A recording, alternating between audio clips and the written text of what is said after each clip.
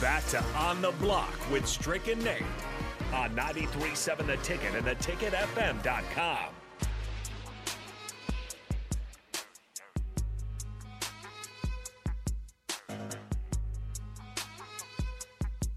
Just one last segment before we wrap it up here on the block and toss it over to the guys on Old School. They're at Mary Ellen's, too. They're going to have a little bit of fun over there. Got a little bit of a VIP event. Charles and the staff are getting ready over there on 27th and Pine Lake.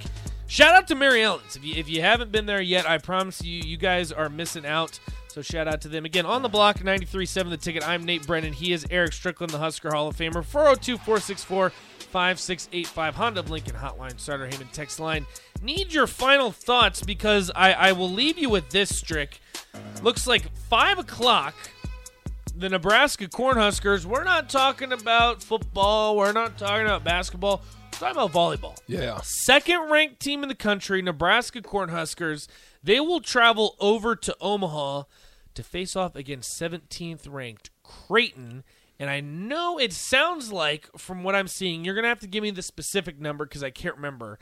It sounds like their ticket sales are indicating that it'll be the biggest attendance in volleyball history. They're saying that basically this game is possible to set an NCAA record for attendance. Right now, they're saying that over 14,000 have already been sold. Like it's looking at about 14,022. So it looks like it's going to be an electrifying volleyball game up there in Omaha. Yeah. So it's looking like it's playing. And this is Thomas and Lincoln says winning and staying second in the standings. Texas is staying on top. I don't know. This is one of those games. If you want to make a statement, if you want to be the number one ranked team in the country, which they were for a while, I think Texas, I believe, beat Ohio State to take that top spot. You got to make a statement. You got to bake the brakes out of a ranked team. You got to make a statement. And I don't believe the Huskers. Correct me if I'm wrong. Text line. I don't think the Huskers have lost a set yet this year.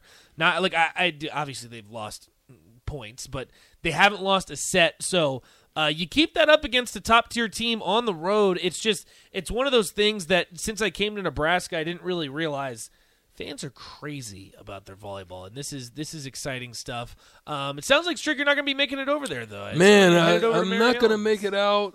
I hate that. It's right down the road. It looks like I'm going to – hey, listen, I'm not going to be mad about it.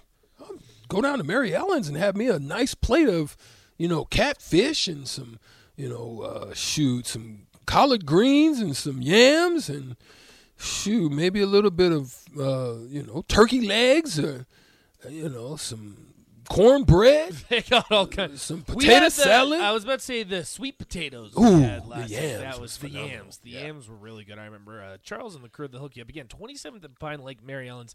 15-0, that's correct. A match, excuse me, guys. So they have not lost a match up to this point. Or, a match set. is the entire. They have not lost a set still. So they are 15-0. Hopefully it stays that way because it looks like the Huskers got something cooking. Definitely want to avenge that loss in the national championship last year to Wisconsin. So sounds like Strick, he is headed over to Mary Ellen's. We're going to have some fun tonight. All the guys at Old School are there. They're waiting in the wings.